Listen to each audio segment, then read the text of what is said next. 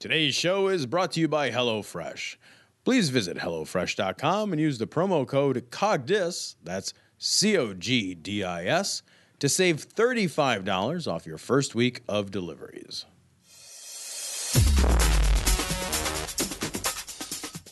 Be advised that this show is not for children, the faint of heart, or the easily offended. The explicit tag is there for a reason.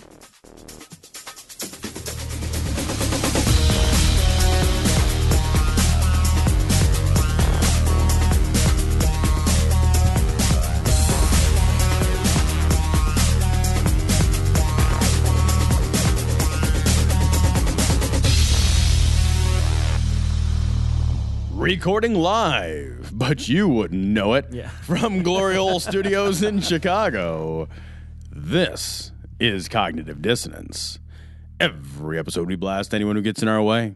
We bring critical thinking, skepticism, and irreverence to any topic that makes the news, makes it big, or makes us mad. It's skeptical, it's political, and there is no welcome mat. This is episode 321 of Cognitive Dissonance. And in this episode, we are privileged, I should say, to be joined truly by Keith Taylor from modestneeds.org. We also have... I thought you were going to say Eli and Noah. No, I said privileged. Oh, okay. Not disappointed. And we also... Smalley Sigh. Hashtag Smalley Sigh. Hashtag Smalley Sigh. Have... Eli and Noah. Heath had the good sense to beg off for the afternoon from Scathing Atheist, Skeptocrat, and God Awful Movies, joining us to talk about our recent fundraising efforts with modestneeds.org. You are watching the beginning and the birth of the New World Order. And you want to call me crazy?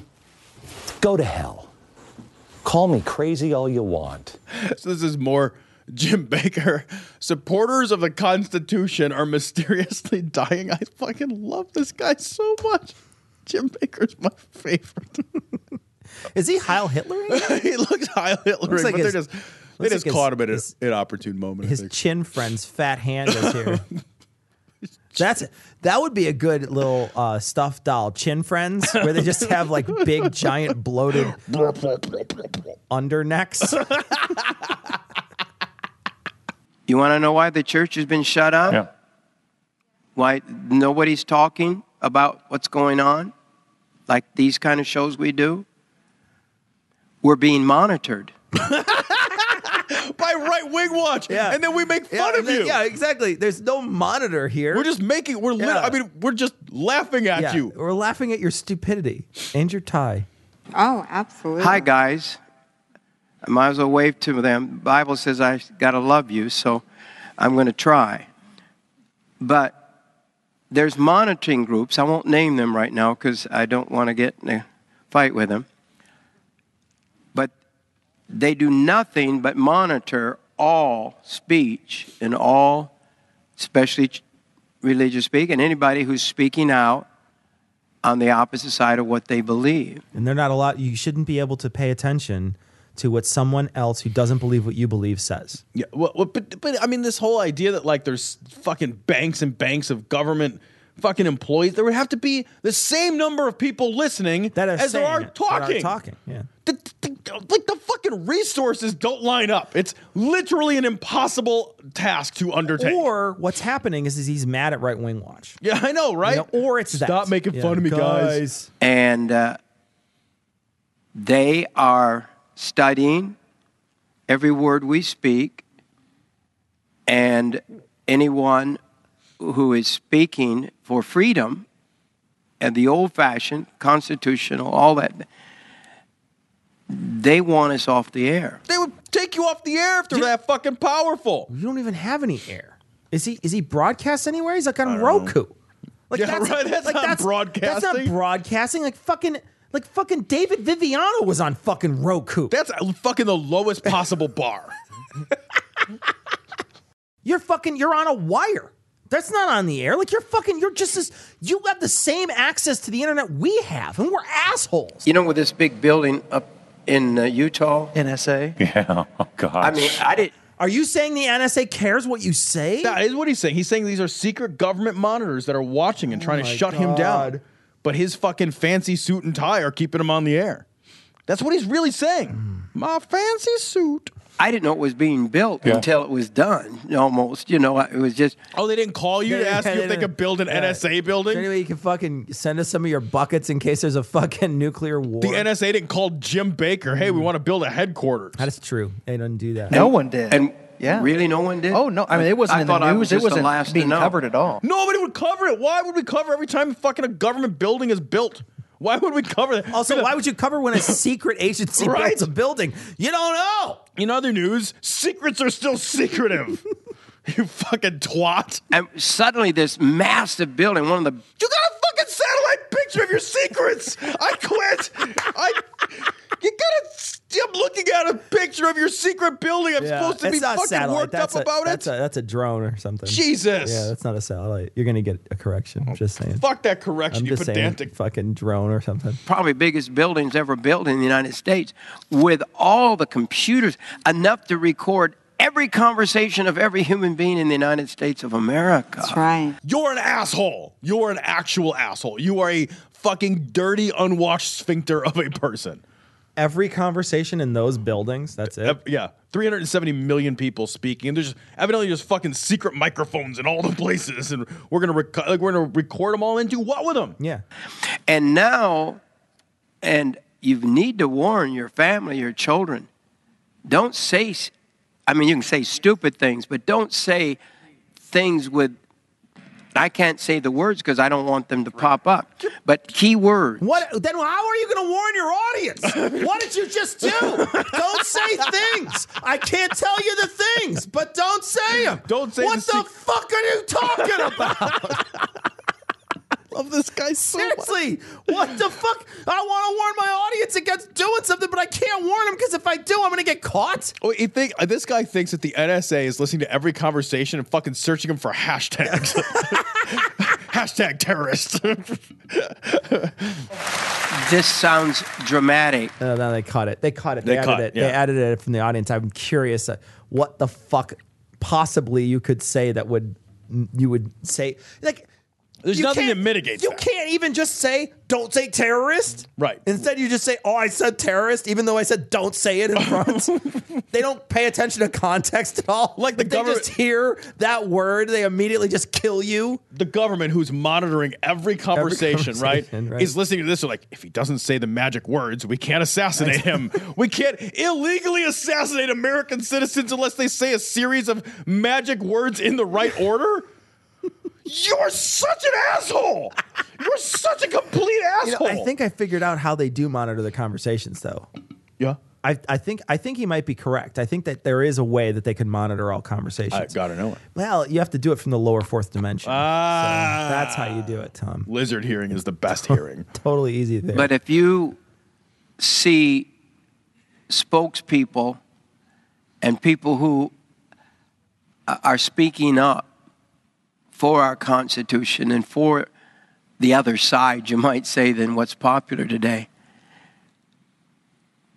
just remember, if you see them dying in car accidents, plane wrecks, and all kinds of things, look into it a little deeper. A lot of that's going around. What would you find? How would you find a second news story? How would you called, look into it was the government and he shot him? And also, how do I look into it? What do I get to? Do I get to inspect the car? Well, that's what I'm saying. Do I have to fucking do forensic fucking operations on this shit? I don't have access to any of that stuff. I got to believe some other asshole. Even if I thought this stuff was true, my ability to vet the story is literally at zero. Yeah, it's literally like, let me see the body. I'd be like, who the fuck are you? Just get what are you talking get about? out of my office. Why are you here? You show up at every morgue. Yeah, it's getting weird, man. Weird. So this is Tom DeLay and JD Hayworth. I don't trust anybody named JD. Including you out there, JD. JD Hayworth worry internet transition will be used to hack the election. I love people who don't understand computers at all. They're going to hack the election. Quick, somebody hack the election. Is the name of the program Newsmax Prime? Newsmax Prime. Isn't that Optimus Prime's brother? It's the only newspaper Optimus Prime reads. I only read Newsmax Prime. You read it, you're like, I'd rather watch a video. It transforms into a tablet. And then it goes back into the paper. Newsmax Prime. Newsmax Prime is hacking the internet. That's amazing. Okay. Here we go. It's going to be great. So now this video is linked, so it goes to 412 into this whatever the fuck into this YouTube video. So well, before we get to January 20th, you've got Election Day in November, and there are still concerns about voter fraud. His eyes are so close together. I can't even put this in because you can't see the video, but his eyes are distressingly close together. They're like one cyclopean eye. They are separated by a technicality. Those eyes. What I love is that in this guy you can see evolution, right? You look at this guy, and it's like single cell division with his eyes, right? One eye just divided from the other eye, barely. Yeah. This is why brothers and sisters shouldn't fuck. And look at the bottom half of his eyes. If you just cover his eye, he looks like George Bush. The bottom part of his face looks like George Bush's slope-faced, fucking like slack-jawed, completely clueless look on his face. That's what he looks like. That guy's amazing. His eyes look so sad, too. They're fucking downcast. They're downcast. They do like a little thing. He's got the big sads. He does. His whole life is the sads. This guy is what happens to the flowers in the attic cross-pollinate. Yeah, when they're first sprayed with Roundup. The Hill is not exactly a right-leaning publication, but an article there this morning saying basically if we give up control of the internet, there could be real problems with our presidential election. Doesn't he kind of sound like, if you close your eyes, doesn't he kind of sound like a sort of a militant Smokey the Bear? Only you can prevent intellect. Our old colleague and former House Intelligence Committee Chairman Pete Hoekstra had this to say to us here at Newsmax TV. It's that real problems with our presidential. Hey kids, don't light the president on fire. Doesn't matter that he's a Muslim black man. Winky face. Pete spoke about the risks of voter fraud and the Obama administration's decision to give up control of the internet. What does that mean? Obama doesn't have a control of the internet. Is it like a box that he carries around that's like, don't touch my precious, it's the internet. Is everybody controlling the internet? Calling it patently dangerous. Tom, is there anything else we can use to describe it? It's patently dangerous.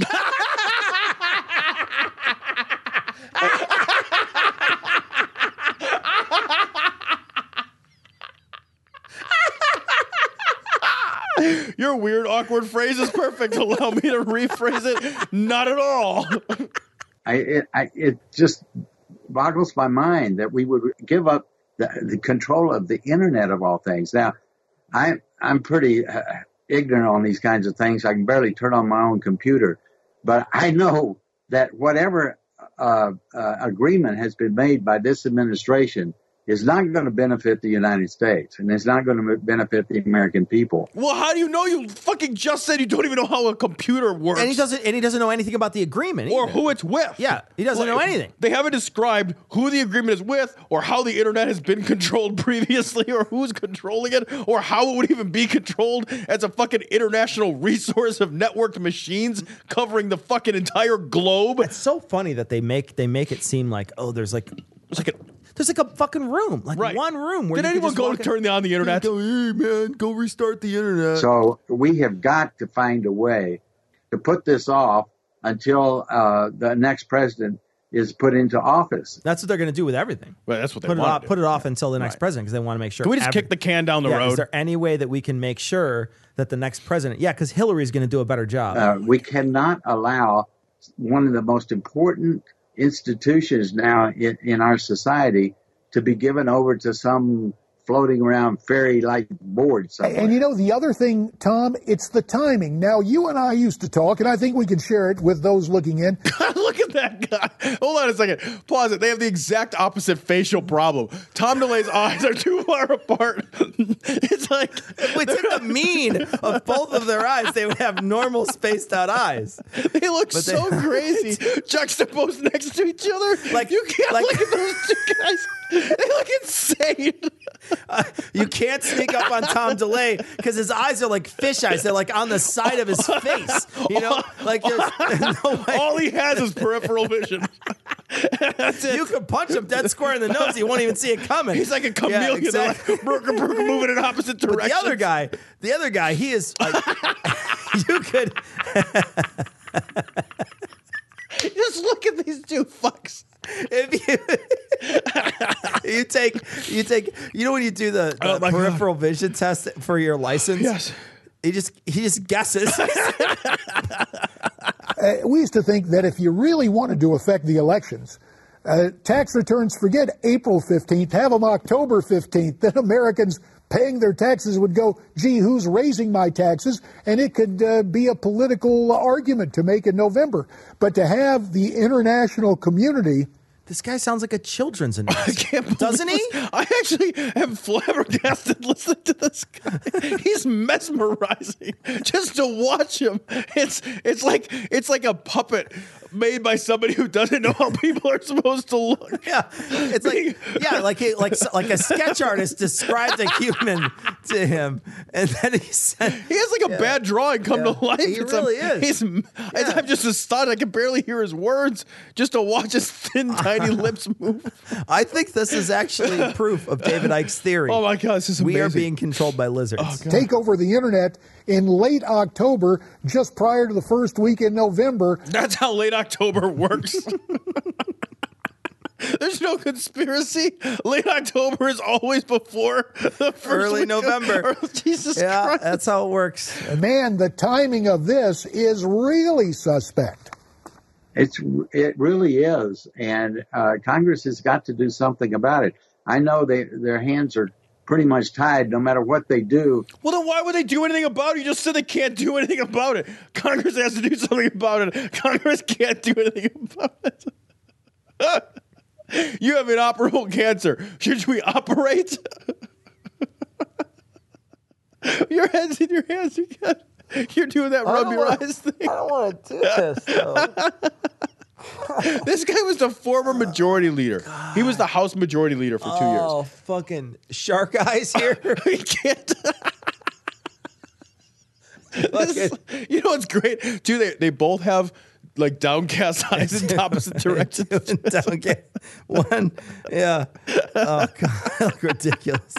God, you're right though, man. Their eyes could not be any different. This guy's eyes are like they're trying to escape his head. Like these ones are like trying to see what's going on in the ears. You know, the president will veto it, but this is really serious stuff that we're talking about here, and we've got to head it off quickly because they're going to hand over the internet. Oh God, I can't listen to this anymore. This is so stupid. It's not even that.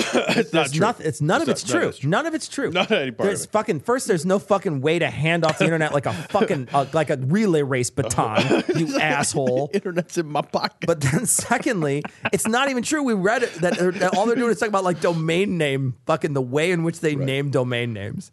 It's the fucking most innocuous thing ever. It's a standardization of global domain. Oh my God. That's all that is. Are you serious? These people are fucking fear-mongering twats with fucking so weird eyes. It's so funny. And there doesn't mean that there aren't groups of people in this country that that I have sympathy for. I do. And there are kids that were brought into this country by their parents unknowing that they were breaking the law. And they will say to me and others who defend the rule of law, we have to do something about the 11 million. And some of them are valedictorians. Well, my answer to that is, and then, by the way, their parents brought them in. It wasn't their fault.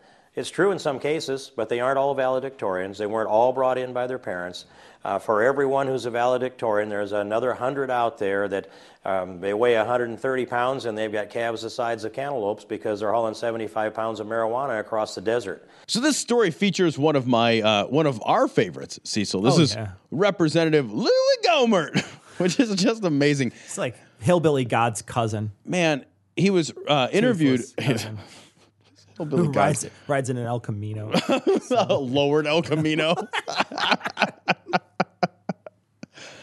With a gun rack. An El Camino with a gun rack. An El Camino with a gun rack. God, what a fucking hillbilly garbage person. Deer antlers on the front. and the back. And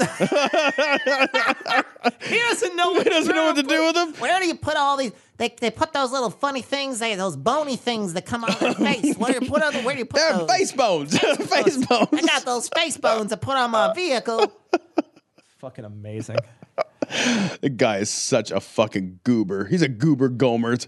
This story's from September 30th. He was on the Family Research Council, their program. Tony Perkins interviewed him, and I don't even want to read the headline because I feel like his own face hole needs to make these sounds. All right, so here we go. Here's Louis Gohmert from that aforementioned show. Isn't it amazing, though?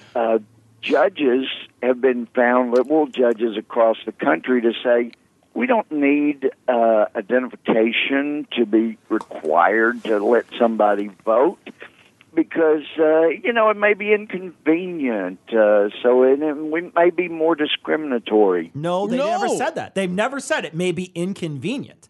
That's not a rule. That's not how you put rule on. Be like, oh, somebody may be inconvenienced by this. They do it because there should be you should not have to pay to vote. Right. And many identification cards require some sort of payment in order to do it. We don't have a show us your papers rule here in America. Like, we just don't. First of all, there is no such thing as an official federal government identification. Yeah. That's not a thing. It doesn't exist. What about the passport?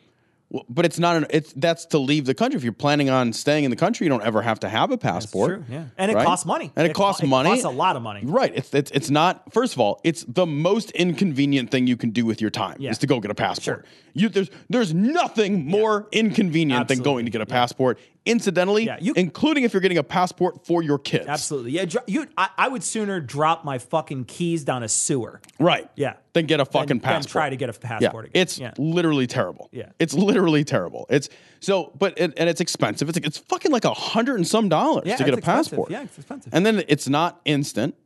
So it's not like you can be like, oh, I want to vote. Oh, you have to have a thing. Oh, well, fucking I better go get my passport. It takes weeks and weeks to get your fucking passport. Sometimes months, yeah. Right. We don't have a federal identification document. That's just not a thing. The passport is generally accepted as ID, but it's not a required document.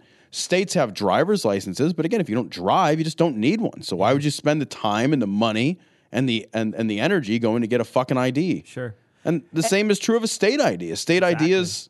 And just going to get those IDs takes time out of your day and all that stuff. It's like, look, there's never been any fucking like major voter fraud based on this. Right. And voter fraud, think about how ridiculous voter fraud is. Just pause and consider how ridiculous the idea of voter fraud in terms of swaying an election would be.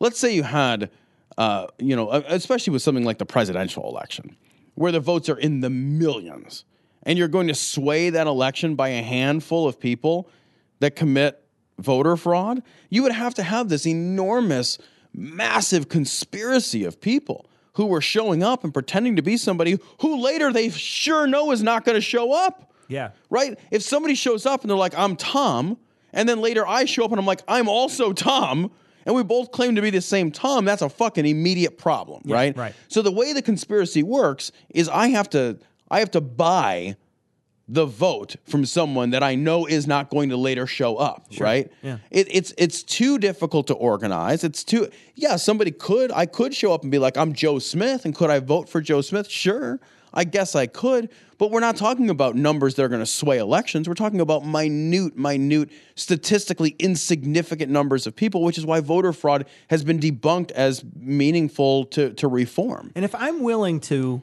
somehow sell you my vote, why wouldn't I just go and do it myself? If I'm motivated to do that, right? Why wouldn't I just vote for myself in that manner? Or why wouldn't I just pay you to stand in line and vote the way I asked you to pay? Exactly. Right? I'm going to give you $100 and you're going to sell me your vote and I'm going to show up and pretend to be you. Why don't I just give you the $100 and say, can you go in there and vote Democrat for me? Yeah, because you got to come back to the same thing. It's not when I show up in the morning and I don't know how many because I only go to the polls once, so I don't know how long these people work. Is there shifts? I don't know how that works.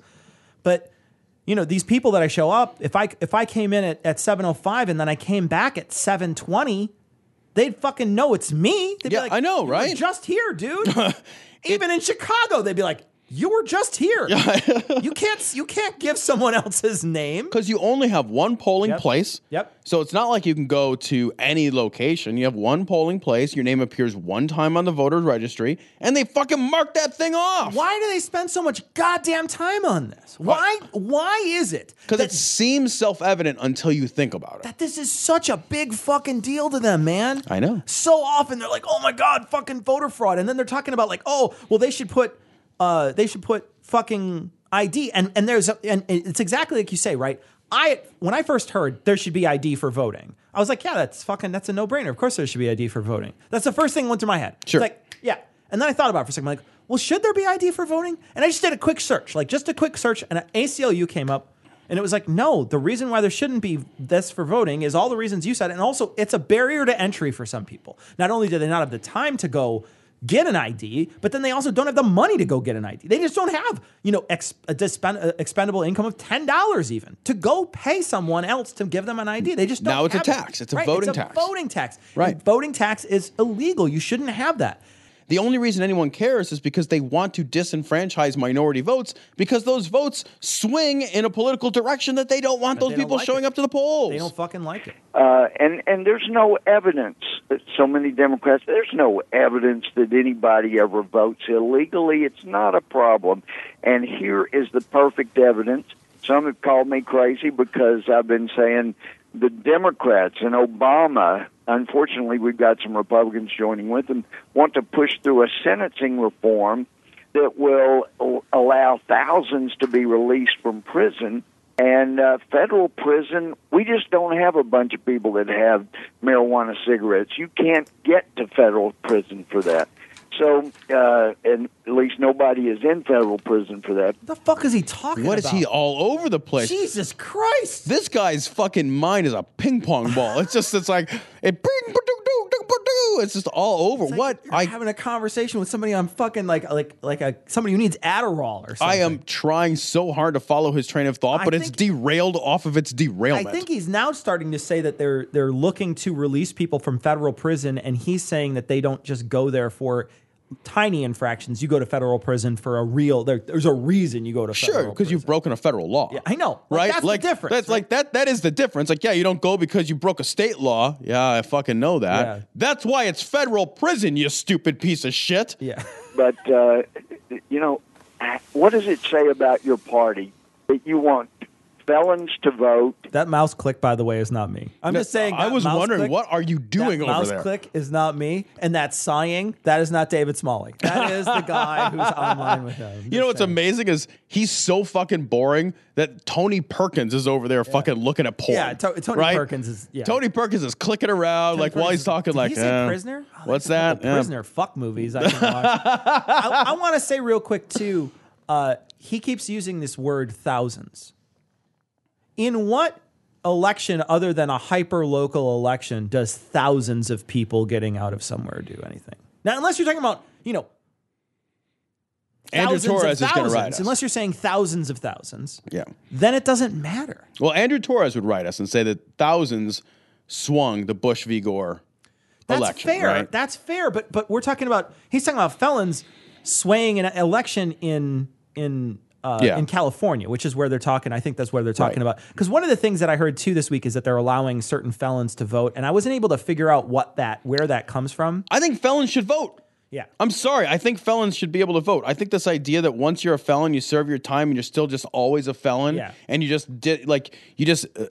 disavowed of all of your rights because I know this is an aside, but it makes me crazy that you commit a crime when you're 19 years old. It's a fucking shitty crime, and boo-hoo-hoo, you did a bad thing, and then you go to prison, and you serve your time, and you get out, and now you've got, 60 more years of your life that you've got to live.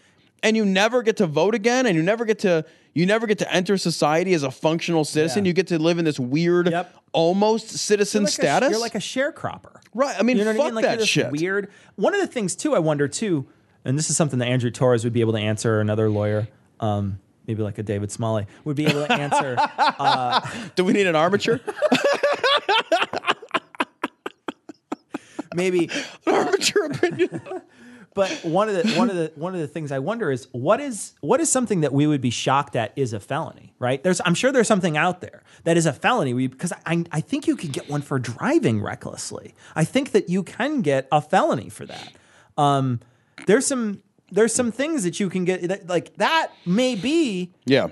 There may be something out there that you can get a felony for that we would be shocked for. Yeah, well, I can tell you that I know a guy who has a felony for drug, not possession, like selling drugs, whatever, the fucking drug distribution, intent to sell. Yeah. Thank you. And it sounds bad, like it sounds super bad, when you look at it on paper. But if you know the story, like the story is this fucking dude was an idiot and he went to a party and some girl's like, hey, can you get me some X? And he's like, sure can. Girl's got boobs. And he went and found some X and he gave her the X and she turned out to be an undercover cop. He is not a fucking drug dealer. He's just a guy who went to go buy it from a drug dealer. He went and bought it from a drug dealer and gave it to a girl so he could get sex with the girl. Yeah. And now he's got a felony. And so now he can't, he can't vote and he can't, buy a gun. And this guy shouldn't have a gun, but still, you know what I mean? Okay, this guy's a bad example because he shouldn't have any rights, really. I'm just saying. However, I'm just saying, when you know the story, the idea that this indiscretion that he committed when he was in his 20s, that's going to follow him for the next 50, 60 years of his life, it's an absurdity that he will lose basic rights. I don't see any reason why a felon who's no longer in prison should not be able to vote. Yeah. Why can't they vote? But there's a big push against it. They don't think that they should be able to vote. It's absurd. And you want people that don't speak English to vote, and you want people that are here illegally to vote. If your platform... Nobody wants illegals to vote. Nobody wants that. What are you talking about? How could they get on the voter registration? Are you fucking that goddamn stupid that you don't understand you have to be a fucking registered voter? What would I do? Show up and be like, I'd like to register for a vote. I'm fucking illegal. Well, you fucking deported. Yeah, That didn't work out. I'd like to introduce you to this ICE official over here. This happens never, ever, never, ever. Will only get voted into office by those people, felons, people that can't speak English and hadn't been able to follow personally what's actually going on in politics without getting an interpretation. Jesus Christ, he's calling people who don't speak English stupid. That's what he said. Are you unaware that there are other venues for which to get news other than English-speaking venues? Like fucking Telemundo and Univision are a motherfucking thing, bro. And they're huge, right? Man. They're huge. Also, being called stupid by fucking Louis Gohmert. Y'all don't speak the English is good. Oh, really? Really, Louis Gohmert? Bless English. Whose command of the English language rises at its best to a second grade level. If that second grader was recently hit with a brick. And those who are illegally here show no regard for the law. What is he talking about? And he is right. Those who are illegally here do show no regard for one law.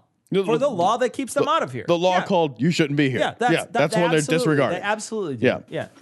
I would think you'd need to think about changing your platform. But this is where we are. This guy's voted 3 times, and he had a tweet that says, we can win 1 vote for Hillary Clinton.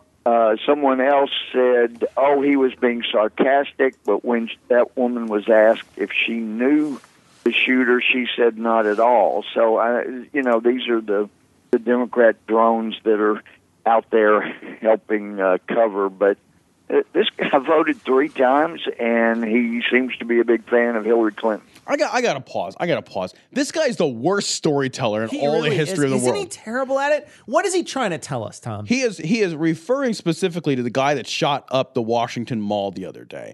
And that story was blown by the folks at True the Vote. Yeah. True the Vote? True the Vote is a very, very reputable... Dude, I will verb the fuck out of a noun, but True the Vote? We should true it. You asshole. It sounds ridiculous. It doesn't even sound funny. Maybe they're from Chicago. Like, hey, you got to go true it. Hey, you got to go true to vote. You can't go around it. You got to go true to vote. You got to go the only way out is true. It. That's it. The only way out is true. You got 1, 2, 3 guys over here. They're going to go true to vote. Damn. So they published a story which turned out to be fucking false, that the shooter had voted and was not eligible to vote, and but he voted multiple times. Right. None of it was true. Yeah. He was eligible to vote. He was a naturalized citizen. They didn't true the vote. They falsed the vote. They falsed the story. I don't know. It's so awkward. It's not even fun. But he has no idea when you're hearing him speak here. You can't get that from Gomer. He doesn't know what he's talking about. He's like the guy who sits around a campfire and he's trying to tell the story about the guy with the hook, and he's like, and there was a hook which is a curve, and the curves are metal anyway. One time a blood on a car, so I gotta go, and that's it. And you're like, you have no idea what's happening. Well, there is growing concern over those who come into the country, and we've seen the push by the Obama administration with Syrian refugees and others who are very similar to this. They have a green card. They're set up for the process of becoming citizens. This guy was not a citizen yet. He was a citizen. He was a naturalized citizen, you stupid non-fact fucking finding fucker. Yeah. He was a naturalized citizen. You get to vote when you're a naturalized citizen. That's the point of becoming a citizen. He was able to register and vote because, and as you pointed out, in a number of states, no identification is required to register. Now, this is a pretty significant duty. Did you just say significant duty? He did, and we should cut that for a clip. And honor, really. I mean, it's a right. It's a privilege. It's not a privilege. It's a right. Those are different things. Totally different things. It's a privilege to fly on American Airlines. I found out it's not a right. To be able to vote. And it's something that I think we should safeguard, making sure that only those who are eligible, who are Americans, who have a stake in this country, and I'm not against those who come here and want to become Americans and go through the process. That's great. Yeah, like the guy that you're fucking bitching about who did that. Like this guy. The guy that you're fucking literally using as your poster child who showed up and became a naturalized citizen. That fucking guy, is that the guy you're not against? The guy you're expressly against? We so naturalized him, he became a gun nut. We naturalized him. Now he shot some fucking people up. The fuck out of that guy. So we should fucking give him a fucking bald eagle. Like, he's so fucking American. He gets a free truck with balls on the back. He gets a testicle truck. We're talking about those who are being brought in some cases, by this administration trying to basically flood the zone in order to help a certain party. Exactly. And they know which party will be most helpful to them who have no regard for the law. God, man's an illiterate. That guy, he doesn't know whether he wants to speak like Gomer Pyle or Yoda. He's like a weird mixture of the two. His syntax is all fucking wonkified, and he seems surprised by everything he's saying. He's one of those guys that, like, as it's coming out, he's like, I'm barely following what I'm about to say.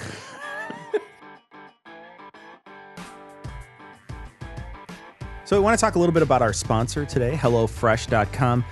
Remember that you can use a promo code COGDIS, that's COGDIS, to get $35 off your first week of deliveries. And that's how I want you to think about this. I don't want to sell you something that you're not interested in. However, if we can save you a little money, all the better. I got my first delivery from HelloFresh this week, and HelloFresh is delivered directly to your door. It's this, it's a box full of groceries and recipes. And so, like, I live in Chicago, which kind of sucks for shopping. It kind of really sucks for shopping, actually. Yeah. And I also live in a small place. I don't live in a large, giant house with a huge pantry and a sub-zero freezer and all the things that you get in the suburbs that you can store a bunch of stuff. The best thing about HelloFresh is they deliver stuff directly to you, and then they have the small amount of ingredients that you need to make 3 different meals. And the meal I made was a chicken dish with a farro salad underneath. Turned out excellent. The flavors were good.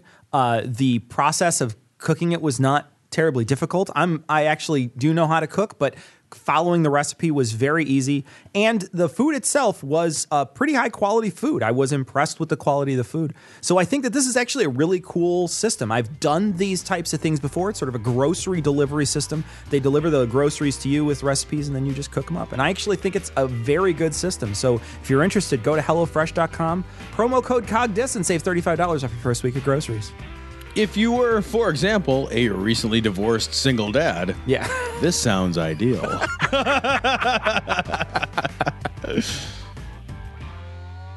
So, Gordon Klingenschmidt He is revisiting the show. Demonic spirits at ABC are bringing sodomy upon America. They're bringing sodomy, Cecil. What kind of gift is that? They better bring something because we've been married a long time, and it's just uninteresting. At some point, you're just like, that's a weird hostess gift. You know, you show up and you're like, thanks so much for hosting. How do you wrap it? I brought you some in lube, in lube and hope. You just deliver them the Crisco and they have to cut it out of there. Yeah. You just sort of point it like, hey, I got a little. How about we start with a back rub and see where things go? All right, so here's Gordon Schmidt. ABC Television is now promoting a new TV series. It's about a pastor who comes out of the closet as a homosexual minister of a megachurch. Again, another person claiming to follow Jesus who devolves into sodomy. That's never happened. Yeah, that's happened several times. Well, actually. Yeah, it has never happened. They don't come out of the closet. They get busted with hookers in a bathroom at an airport. Yeah. Or they get busted fucking somebody, a trans person or something. Right. They get busted fucking someone, and then they get reformed. That's it. Yeah, That's what happens. Right. And then they get reaccepted back. They get reabsorbed into the fucking fold. They get told, can you just make it a little more secret? Right. If you're going to do that, fucking down low, bro. Down low. It's only happened because... And it's only happened the way that we described it because of the constraints that religion puts on people. Right. You know what I mean? It's never, nobody ever is like, oh, I'm going to deny this essential part of myself. I heard Brian Fisher on Dogma Debate. Did you hear the Dogma Debate with Brian I haven't Fisher? yet, no. Yeah. So Brian Fisher came on Dogma Debate, and he and David had a conversation. At one point, David asked him, when did you become straight? Like, when were you straight? And he's like, everybody's born straight. Because that's their answer, right? Wow. That's the answer to that question is everybody's born straight. And you're the one who's now put on your back foot to try to prove to them that everyone isn't born straight, right? Yeah. And it's a tough position. It was a tough position for David to be in, right? Yeah. David actually abandoned that line real quick. He abandoned that line of questioning. Because he was like, I'm never going to convince this guy that that's how this works. Right, because he'll fall back on the Bible to prove that is true, right? Like, well, how do you know that? Well, Bible says blah blah blah blah blah. And then you're like, fuck, all right, well, I mean, I'm never going to move you off the Bible. Yeah, I mean, his position was, from a rhetorical standpoint, was a great position. Right? Yeah, right. It's nonsense. It's nonsense. Right. When but you look at the way the facts play themselves out. Right. Yeah, but when it comes right down to it, it's a good position for him to stand rhetorically. And this is the same thing, right? This is them saying, look, this sort of thing is an abomination. Everybody's born straight. And for them to be, if you look at it through that lens, right? Look at this particular story through that lens. If you were, somehow lobotomized and thought that this was a bad thing. Yeah, all right, but I can't excise my gender from that and my biology from that, right? So let's say I thought that. Like, I'm actually curious to walk down this road a little bit, like intellectually, like.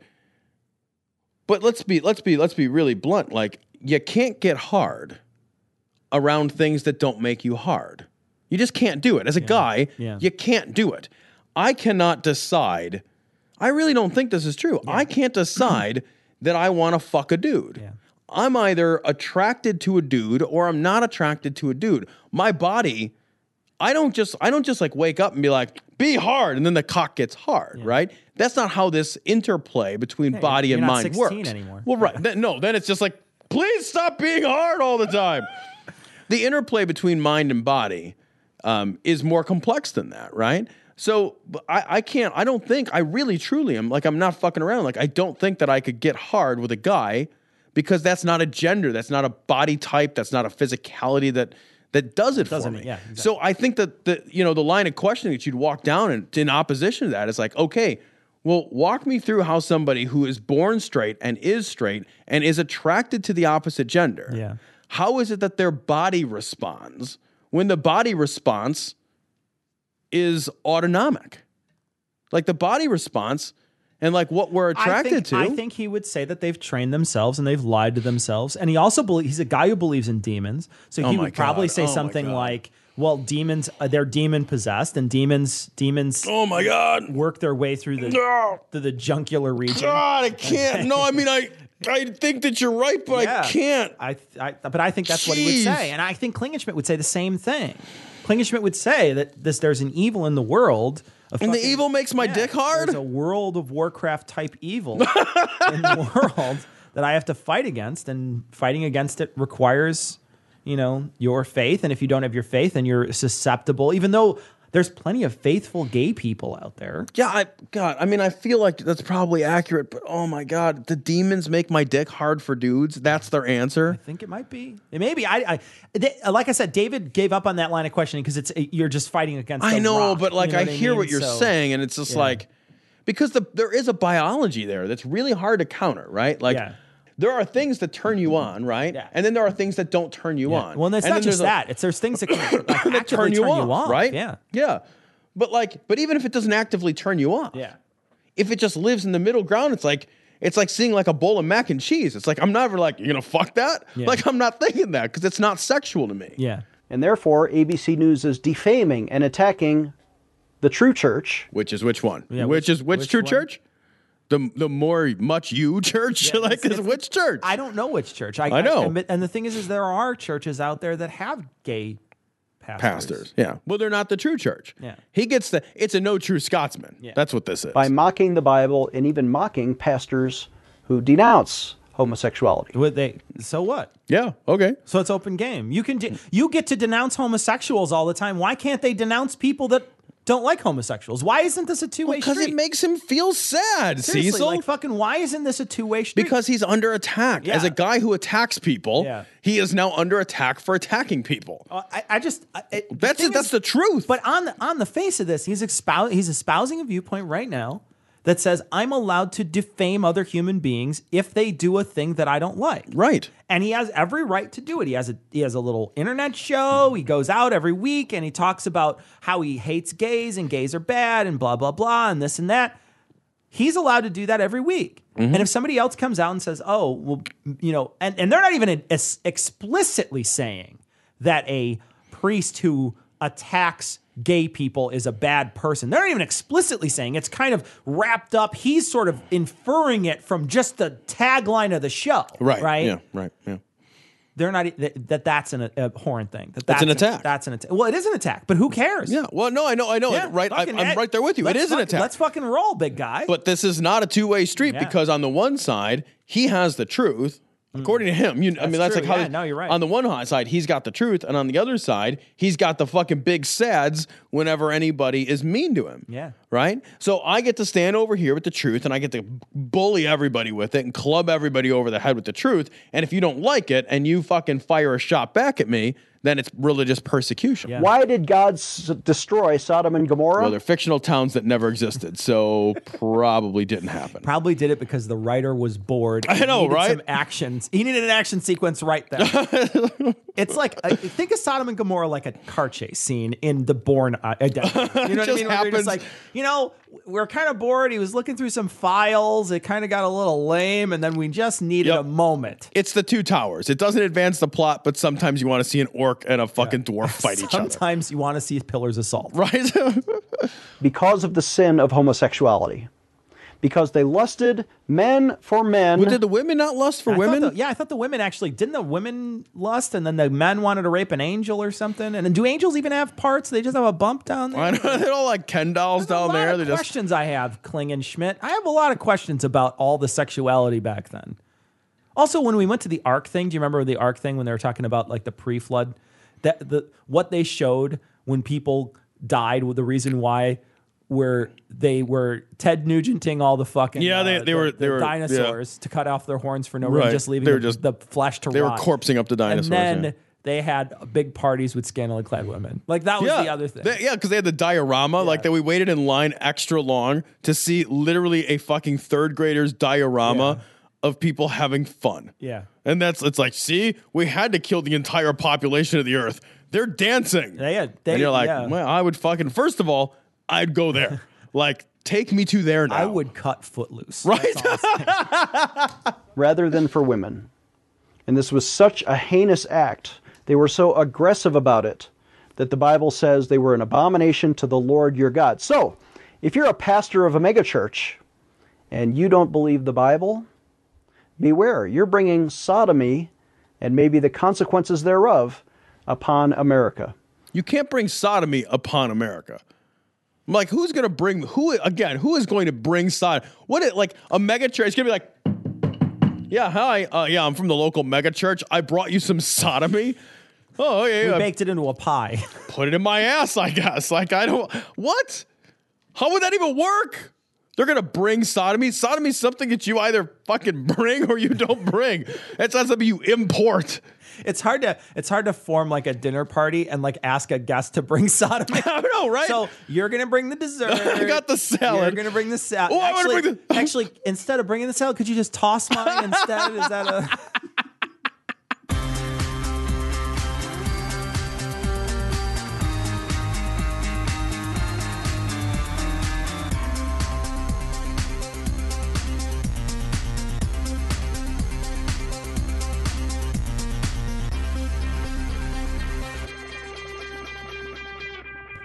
So we are joined right now by Keith Taylor from Modest Needs, as well as the Scathing Atheist crew, Eli and Noah. Keith, thank you for joining us. You are part of Modest Needs. When did you start Modest Needs? It's all the way back in 2002. So a long time ago. And so what drove you to tell me a little bit about this? So Modest Needs, obviously for our listeners, Modest Needs is the organization that we just wrapped our charity fundraising drive for. You started this in 2002. What drove you to start this charity and format it the way that you did? Because Modest Needs is really uniquely formatted amongst other charities. Oh, thanks. Well, I'll tell you, the way that it started is really funny. You know, back in another life, I was a professor. And I taught medieval British literature. Oh, wow. Yeah.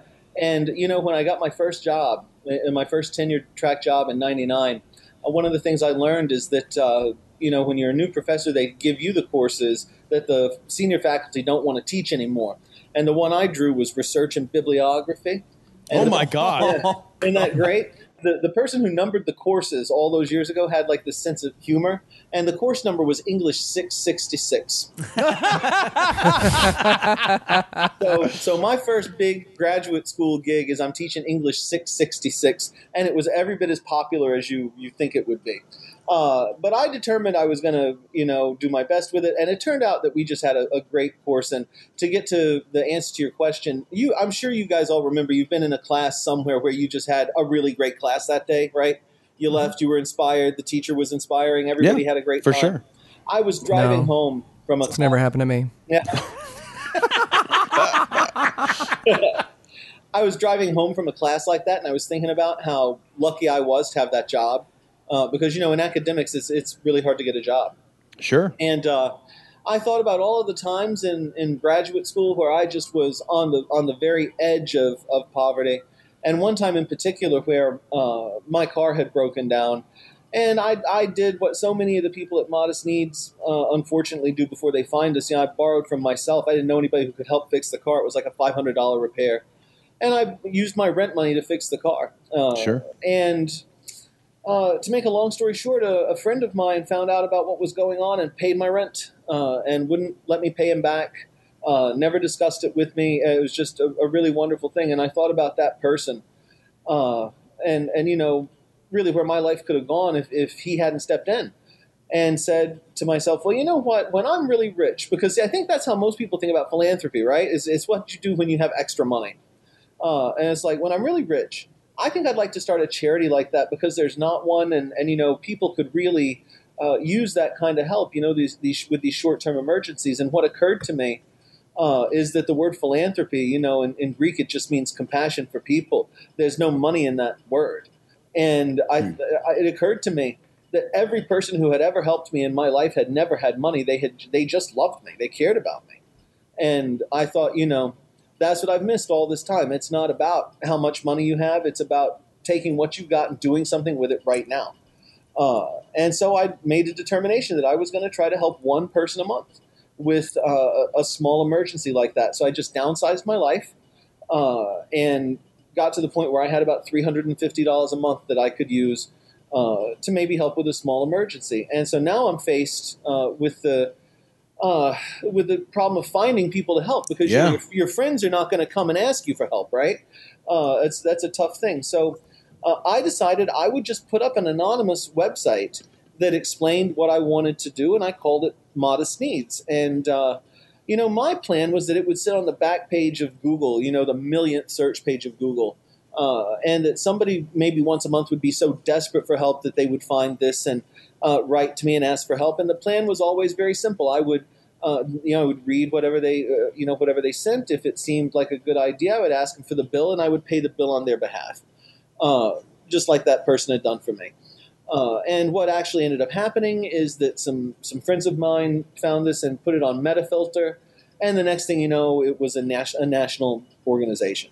It was really shocking. I mean, within a month, we had people just coming out of the woodwork saying, of course, some people requested help, but gosh, on the first day that people really knew about this, about 80% of the letters that I got, and there were a lot of letters, and it said something like, "This is something we've needed for a long time. Where can I send you a donation?" Oh, wow! And we've got one guy. I'm gonna give him a shout out. His name is Roy. So Roy, if you're ever listening to this, I hope Roy knows who he is.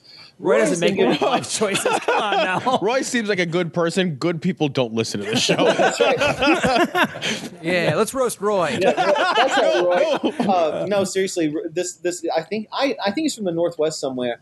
I believe that's right. He said in 2002, he said, "I'm pledging $20 a week." And he has given $20 a week since 2002. Oh, that's awesome. And it's just like never missed. And that's what really makes Modest Needs so fantastic. I mean, we do have some people that will come in and give, $1,000, $5,000, $10,000 from time to time, right? But mostly it's people giving $25, $50, $100, just, something that they can do, and working together to change these people's lives. And that's really what it does. It changes lives when we can make these grants. So are you still a professor, or is Modest Needs now this long ago became a full-time job. In fact, I had to quit my job as a professor. So you became rich as a professor and then did this, huh? I did. That's amazing. Some of that mad professor money. That's the first professor I've ever heard of getting rich. Well, that's because you don't know a lot of medieval British literature. That's right. Professors. Listen, you know what? When you can translate words from Anglo-Saxon into English, that is worth something, my friend. Now, did you ever have an uppity student who didn't believe in modernism or something like that, and you challenged him to a debate and then you lost, and that's why you really started Modest Needs? I'm trying to get to the truth here. Yeah, that's exactly not what happened. No, actually what happened is I really, the whole Modest Needs thing has been a remarkable just a remarkable journey so far in my life. And what actually happened is that I was about a year from almost guaranteed tenure when Modest Needs started. And really, I meant it to be something I was just going to do on the side. And, no kidding. This went, this piece on Metafilter was on the 1st of April of all days, 2002. And by the 23rd, my first day that I ever did any media was the 23rd of April. It was the Today Show followed by CNN. So it was kind of a weird introduction into what the media does for your organization. And, from that point, it was an explosion. But I had to quit my job about a year from solid guaranteed tenure. Because if I didn't, Modest Needs it couldn't exist. It was growing too quickly. So I had to choose where I thought I could do the most good for the longest period of time. And I picked Modest Needs. Yeah, I'm actually at a genuine loss for words, and I'm not playing. Yeah. I'm at a genuine loss for words. So I'm gonna pause, and I think I'm just gonna move the conversation a little bit because that's just so inspiring. That's just awesome. It's incredibly inspiring. Oh, thank you. Well, I have a question between the Today Show, CNN, and Vulgarity for Charity on Scathing Atheist and Cogdis.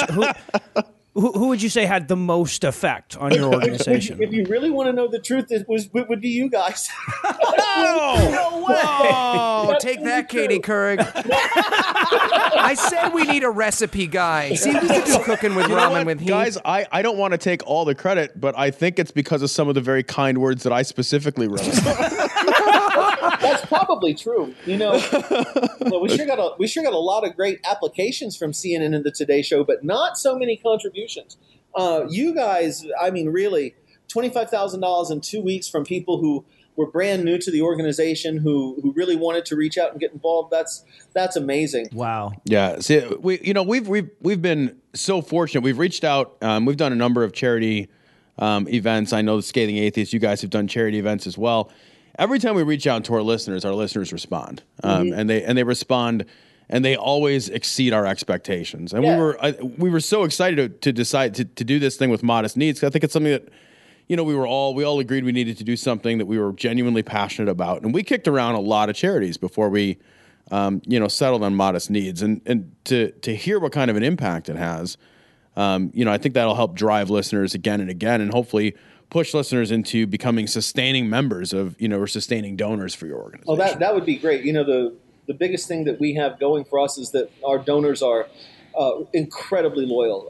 Like the guy Roy I was telling you about. I mean, really, that's typical. We have people who've been giving to us every month. Maybe not a huge amount every month, but it adds up over time, right? Sure. $30, $20. I mean, $50, $100. When you put together, say, 1,000 people who are doing that, that's a good solid chunk of money you can use every month to help people, and it's really remarkable. So I do hope your listeners will get involved in. But no, really, it was remarkable, and we would watch the day to day as the contributions would come in. I mean, it was like I don't know, we had a party every day.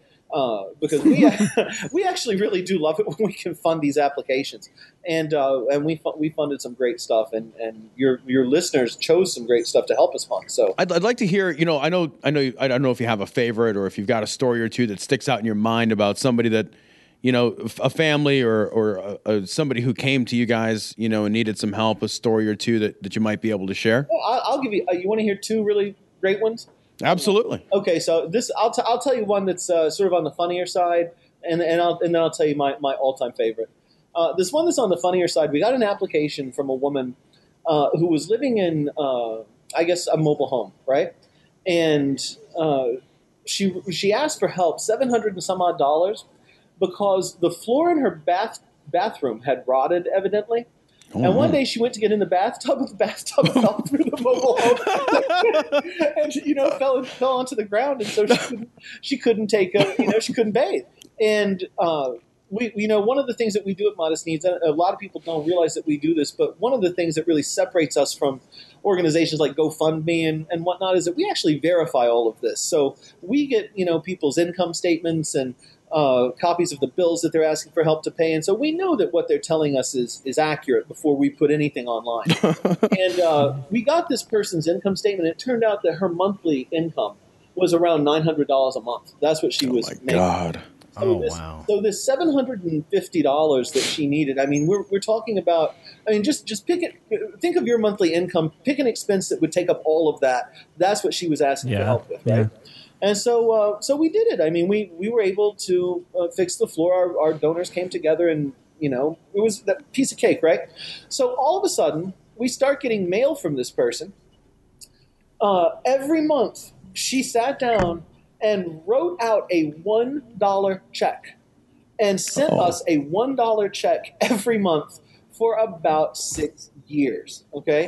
Now it's 26 cents now to mail a letter. I don't even know. But, I mean, she's spending, it's a quarter of what she's sending us to mail it to us, but it's just the point, Yeah. We're talking about a person who, has $900 a month, and she's sitting down and writing out a $1 check. I mean, that's $1 she could have obviously used. And that kind of help, even though it doesn't sound like a lot, it's that kind of help that really means a lot, and I think drives other people to want to do this kind of work. And I don't mean to interrupt, but I mean that story flies in the face of the narrative that we're bombarded with about Americans that just want a hand up, or hand out. They just want gimme. Somebody just give me something.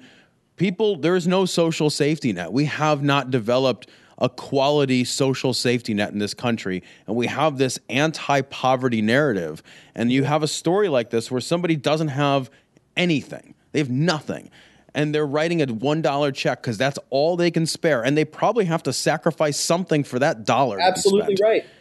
And what they're saying is, thank you, and I'm still going to pay this forward. I will find a way to pay this forward. Some way. Yeah. Right. And that is so in contrast with the narrative that we're constantly told about how, demand. It's just incredible. And to add to that, Cecil's own story, and Cecil, you've told this story on the show, and you were talking a little about it before the record, but it's like when people get the help the way your dad did, it inspires them when they're in a position to give.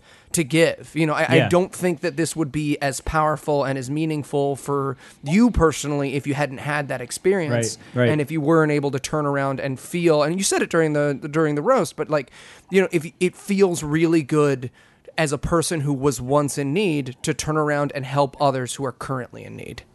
And I'll tell you something that I've personally learned in the course of doing all of this. When I started with my own commitment, I really didn't know. But one of the reasons I did put this online, you're going to laugh when I tell you this, is I wanted some accountability. I made a commitment to myself that I was going to do this, but I wanted to put myself out there so I would be publicly shamed if I didn't. Indeed, the more that I've been able to give, it's like the more. Somehow you're always able to give a little more than you thought you would ever be able to. Does that make sense? Yeah, for sure. And it just, I don't understand it, but it really, it's an amazing thing. Well, and I think that's what I like so much about Modest Needs and the way that you've set it up is because, like you say, a lot of people think of philanthropy as something that you can do when you're wealthy or at the end of your life or when you don't need the money anymore. But as our show, as our business model and Cognitive Dissonances proves, it's, that $1 an episode, that $1 a month, that really does make a difference, and it creates something that is sustainable, and it allows everyone to get in on being a philanthropist. Which, let's face it, there's nothing in the world that makes you feel better. Absolutely right, and that's the thing. Really, when you remember what philanthropy is, we all, in my experience with Modest Needs, there really aren't a lot of people who are just downright awful, nasty people. Most people are really genuinely good. They try their hardest. They work hard. They have a problem that comes up, or, and to see those same people once you've helped them, and sometimes even before you help them, turn around and give $5 or $10 or $20 to somebody else who really needs the help. It's inspiring. It's the reason that you keep doing this every day. Overall, I think over time, about 68 some odd % of our applicants, the ones that we've been able to help, have given back. Wow. And that's just a huge number. That's amazing. That's incredible. I have a question, and this is before. I know you still have your favorite story that you want to tell. Sure. We want you to get to that, but I do have a question before you do that. You said that you vet these people. Absolutely. How does that work? And do you have to pay the people to vet them? Are they volunteers? How does that work? Oh okay. So let me tell you how it works. First of all, when somebody goes through our application process, we actually had to build a system that would sort of intelligently know or be able to make a good guess at what documentation we would need to ask for to verify what a person had told us. So at the end of the application process, we give each applicant a list of documents that they need to send to us so that we can verify what they've told us. And this ranges from we get everybody's photo ID, we get proof of residency wherever they are, proof of their housing cost, because that's part of how we calculate what grant they're eligible to receive, proof of their income, and of course a copy of the bill that they're asking for our help to pay. And if there's anything else that we really need, we ask for that. And then they can upload it to us through a secure link that we provide. And so it attaches permanently to their application, and then we're able to go through and actually read the documentation. And that's one of the nice things about the way Modest Needs is set up. I can go back in time and find the documents that go with just about every application that we have on the website through a secure link. As far as the people who do all this vetting, we have employees, including myself. 3 people run this organization for the country. And so, oh my gosh, we vet a lot of applications every day. But we do pay them. And one of the reasons that we do that is because we have to maintain confidentiality laws, and sure. You have to do that with employees. When you have volunteers, you really can't hold them to that same standard. Yeah. We get a lot of information about our folks, and that's only because we want to make sure that when we make this grant, it's probably going to do some real good. And so, that way, when we pay the bill in the end, we pay the bill on behalf of the person. We don't ever send our applicants actual cash. If they ask for help with the rent, we pay the rent for them. If they ask for help with a car repair, we pay the shop. It's like that. Because we do the vetting, a combination of the vetting and paying the grants that way, the very worst thing that can happen is, somebody who maybe didn't need the help to fix their electricity bill so much gets it paid. But, the money doesn't disappear out into nowhere and go buy big screen TVs or whatever. We know what our funding did. And I'm really proud of the system we've set up. I think it's second to none when it comes to vetting. We were out there doing crowdfunding before crowdfunding was even a thing. There was no Kickstarter or GoFundMe or any of this other stuff before Modest Needs. And one of the things I really wish would change about some of those, not so much Kickstarter. Kickstarter's a fabulous system, but some of these other ones like GoFundMe, I mean, you can just say whatever you want and people give money to it, and that's a great thing. But you never really know what that money achieved. And when you're talking about the dollar values that go on that side, I mean, sometimes, $300,000-$400,000 have gone out to individual people. Really, there needs to be more vetting. I think that's an important part of giving, is that you want to know you did a good job. We're looking at you, Fierstein. Yeah. Now, I have a question. And maybe you answered this already, but for those listeners who gave directly to Modest Needs, how do you, as opposed to those who picked a cause that they wanted to donate to directly, how do you allocate that money? What's the process for those funds? Really, it's just done internally based on what we know about the applications and which application is going to expire when. We try to use those funds that come in, generally both A, to, of course, to operate the organization, and B, to finish out applications that maybe aren't going to be finished in the amount of time necessary to get it funded. Basically, we top off applications with it. So we go through the application list. We know, who really needs the help right away.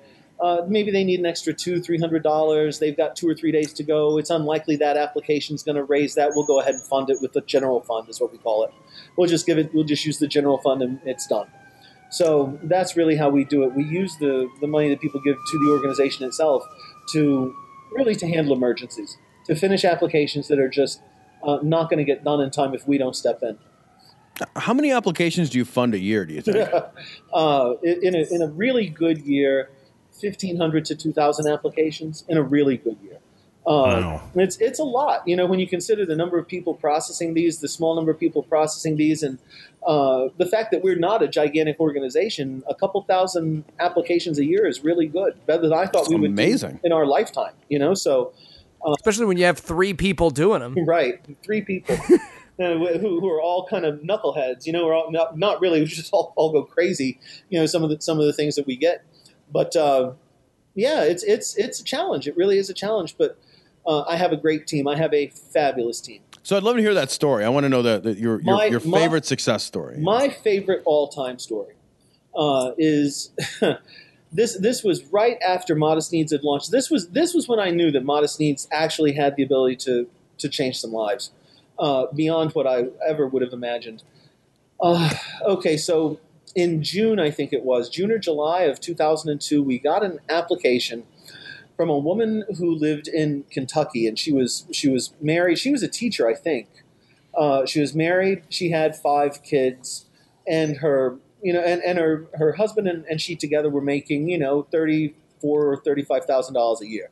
But this is very typical of our applicants. $35,000 a year is not nothing, but for a family of 7, that's not much money, right? Oh my God, no! My God, no! And so her oldest child was about to start kindergarten. So it shows you how close together these kids were. Her oldest child was about to start kindergarten or first grade, one of the two. And he had an eye disorder called Ehrlen's syndrome, which I had never heard of before. But it's when the cornea has dimples all through it. So basically, how when you get glasses, really you're just sort of fixing your cornea, right? It's got a curvature. People with Ehrlen's syndrome can have glasses made, but they have to be made to each individual dimple in the eye, and it's really expensive to fix. And so she had asked for help to buy her son some glasses. Now, here's the thing. She asked for $50, which was 10% of the cost of the glasses. And she wrote in the application, she said, I'm only asking for $50 because I know there are a lot of people in worse need than we are, but if you can help us with the $50, I can get another job and pay off the optician. So, if you could just give us the down payment, that way he'll have the glasses when he goes to school. And I read that and I thought to myself, how remarkable is this person? And so we actually were doing okay that month. We had, as I told you, we had some media and people had given some money. And so I wrote back to her, and this is when it was all me. I was doing all this myself. And so I had very close contact with all of our applicants. And I wrote back to her and I said, how about this? How about we do this? We'll buy the lenses and you buy the frames. And I thought that was the reason I wanted her to buy the frames. I want her to have a piece of this. You know what I mean? She ownership, right? And so she said that's a great idea. And so we did that. We bought the lenses. She bought the frames, and I later saw the glasses like a long time later. And it's these really expensive glasses in like the craziest frames you ever saw. It's a wonderful. Anyway, so now here's why this is my favorite story. I mean, so we funded the application, and it was a really nice story, and that should be it, right? Well, here's what actually happens. A couple weeks later, I get a phone call from CBS, and they want to do a piece on modest needs because it's a brand new thing. And I told them I would do it on the condition that this time they would make the piece about one of our applicants, because in the past, any articles that we had done or whatever had really been about me and starting Modest Needs. And I didn't want that. I wanted it to be about the people that we were helping. And so they agreed to do that and asked me to send them 3 or 4 of what I thought were our most compelling applicants. And I included this woman in the group that I sent to them. And she was ultimately selected and was filmed as part of the story. So when the story finally aired in October of that year, I see this person for the first time, and she tells this story. She says, and so we put the glasses on him, and he looked at me and he said, "Mom, is that you?" And it was the first time he had ever actually seen what his mother looked like with his glasses. Right, and he then went home, and he had a tutor that he worked with, and drew a picture of a family. And the first time he had ever drawn anything coherent ever. And to the best of my knowledge, that child went on to go to college, and that was a great investment. That's $500. Oh my God! Really well spent, But I think that's my favorite story because really, I mean, who would have realized that $500 we're giving this child, not just the ability to go to school to learn, but I mean to see his mom, see his family for the first time. You don't think about things like that, and we get applications all the time where. Even if we can't help, we've had some really wonderful letters from people that we couldn't help. But the ones we can help, they write their thank you notes. It's the only thing we ask them to do. And they end up saying things like, I was going to commit suicide before I found out about Modest Needs, in so many words. And the people on here changed my view of humanity. Because really, the people who give, they do so selflessly, and they know they're never going to see the people that they're helping. And it's just an amazing thing. You don't realize where these people's lives are, where they're coming from, until you help them and realize that you may have even saved their lives in the process. And it's really eye-opening to see what people tell you after they've gotten the help that they were afraid to tell you before, what their mental state was, or how close they were to being on the street, really on the street. So when you can stop that for $500, $600, $700 at a time, and you can break that up into $20 or $30 increments. I mean, why wouldn't you do that? That's our philosophy. Can I ask on your site, on your page, can you go and set up a recurring donation that just recurs? You sure can. You can do it. You just go to our make a donation link. There's an option that says give monthly, and you can just set it up right there. It takes 2 seconds. Same as making a regular contribution.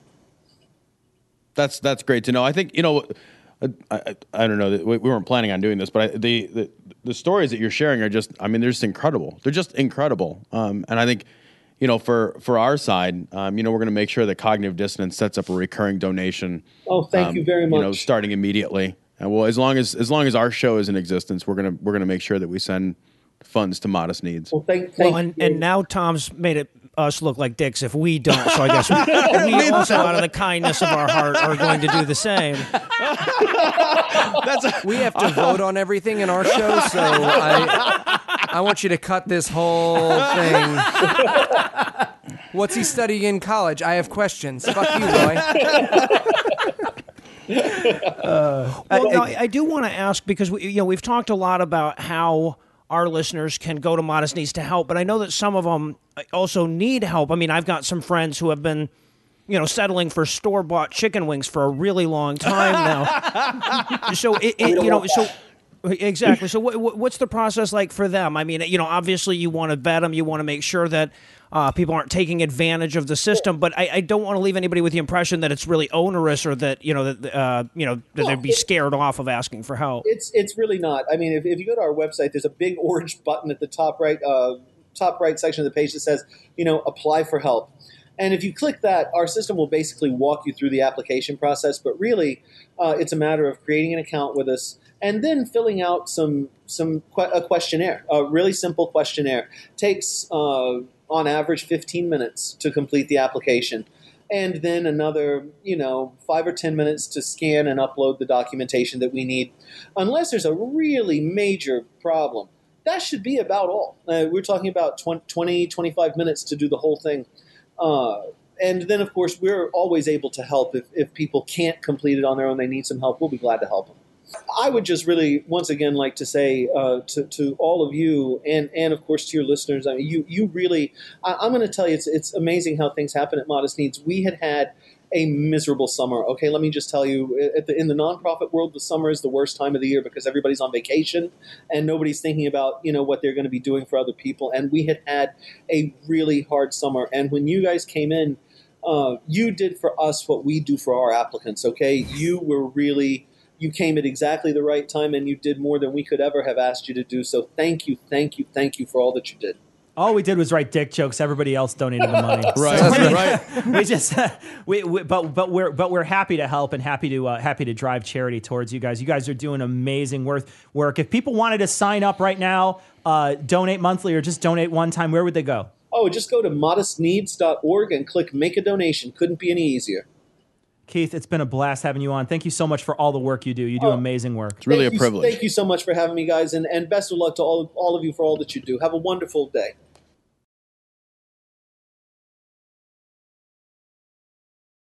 So we want to thank Keith from Modest Needs for joining us today, as well as Eli and Noah from The Scathing Atheist for joining us and talking about that organization. It was really great to have him on. It was incredible. It's incredible. Humbling. What an incredible guy. I know. I mean, the amount of work that he puts in to every Scathing Atheist podcast is just amazing.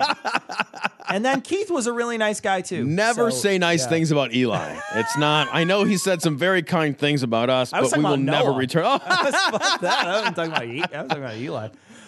No, but Keith was really just an amazing dude and really a humbling dude to be around and just to talk to. We had a wonderful conversation with him, and we are going to start donating on a monthly basis, and hopefully next year the Scathing Atheist crew and our crew can get together to do another fundraiser. Maybe we can make it bigger and better next year. And involve. I think we already had conversations about expanding. Our efforts. Modest Needs just really strikes me. It just really strikes me as an amazing organization. I'm so proud to have been a part of a fundraiser that's done so much good. Next week, it's our great hope. We'll see what happens. It's our great hope to have a podcast for you from QED. So now I'm recording this ahead of time, so I don't know, but they had told us that a high-quality recording of our show on at QED will be available, so we will have a audio version. We'll also hopefully have a video version that maybe we're loading up for patrons. We're not sure exactly how that's going to work, but we're hoping we're going to have it by the time we leave so we can post it for you and you'll have a show. Now, the show may be a little short because we only have a 15-minute slot, but you will still have a show next Monday, and it will be hopefully from QED. I give that warning all the time. It's a little smaller than you'd like, but ladies, this is it's what I've got to work with. So if you're interested in becoming a sponsor of someone on Modest Needs, you can go to modestneeds.org, or you can do a recurring sponsorship like we had found out earlier. They are always looking for some help. And check out The Scathing Atheist and God Awful Movies. You can do Google searches for those, but scathingatheist.com will take you to their flagship show. And that's going to wrap it up for this week. We are still in England right now, and we will be back in a couple weeks. But we're going to have a show for you next week, a canned show with Ishmael for next week. So look forward to that, and we'll leave you like we always do with the Skeptic's Creed. Credulity is not a virtue. It's fortune cookie cutter, mommy issue, hypno Babylon bullshit. couched in scientician, double bubble, toil and trouble, pseudo quasi alternative, acupunctuating, pressurized, stereogram, pyramidal, free energy healing, watered downward spiral, brain deadpan sales pitch, late night info docutainment. Leo, Pisces, cancer cures, detox, reflex, foot massage, death and towers, tarot cards, psychic healing, crystal balls, Bigfoot, Yeti, aliens, churches, mosques and synagogues, temples, dragons, giant worms, Atlantis, dolphins, truthers, birthers, witches, wizards, vaccine nuts, shaman healers, evangelists, conspiracy, doublespeak, stigmata, nonsense. Expose your sides. Thrust your hands, bloody, evidential, conclusive. Doubt even this.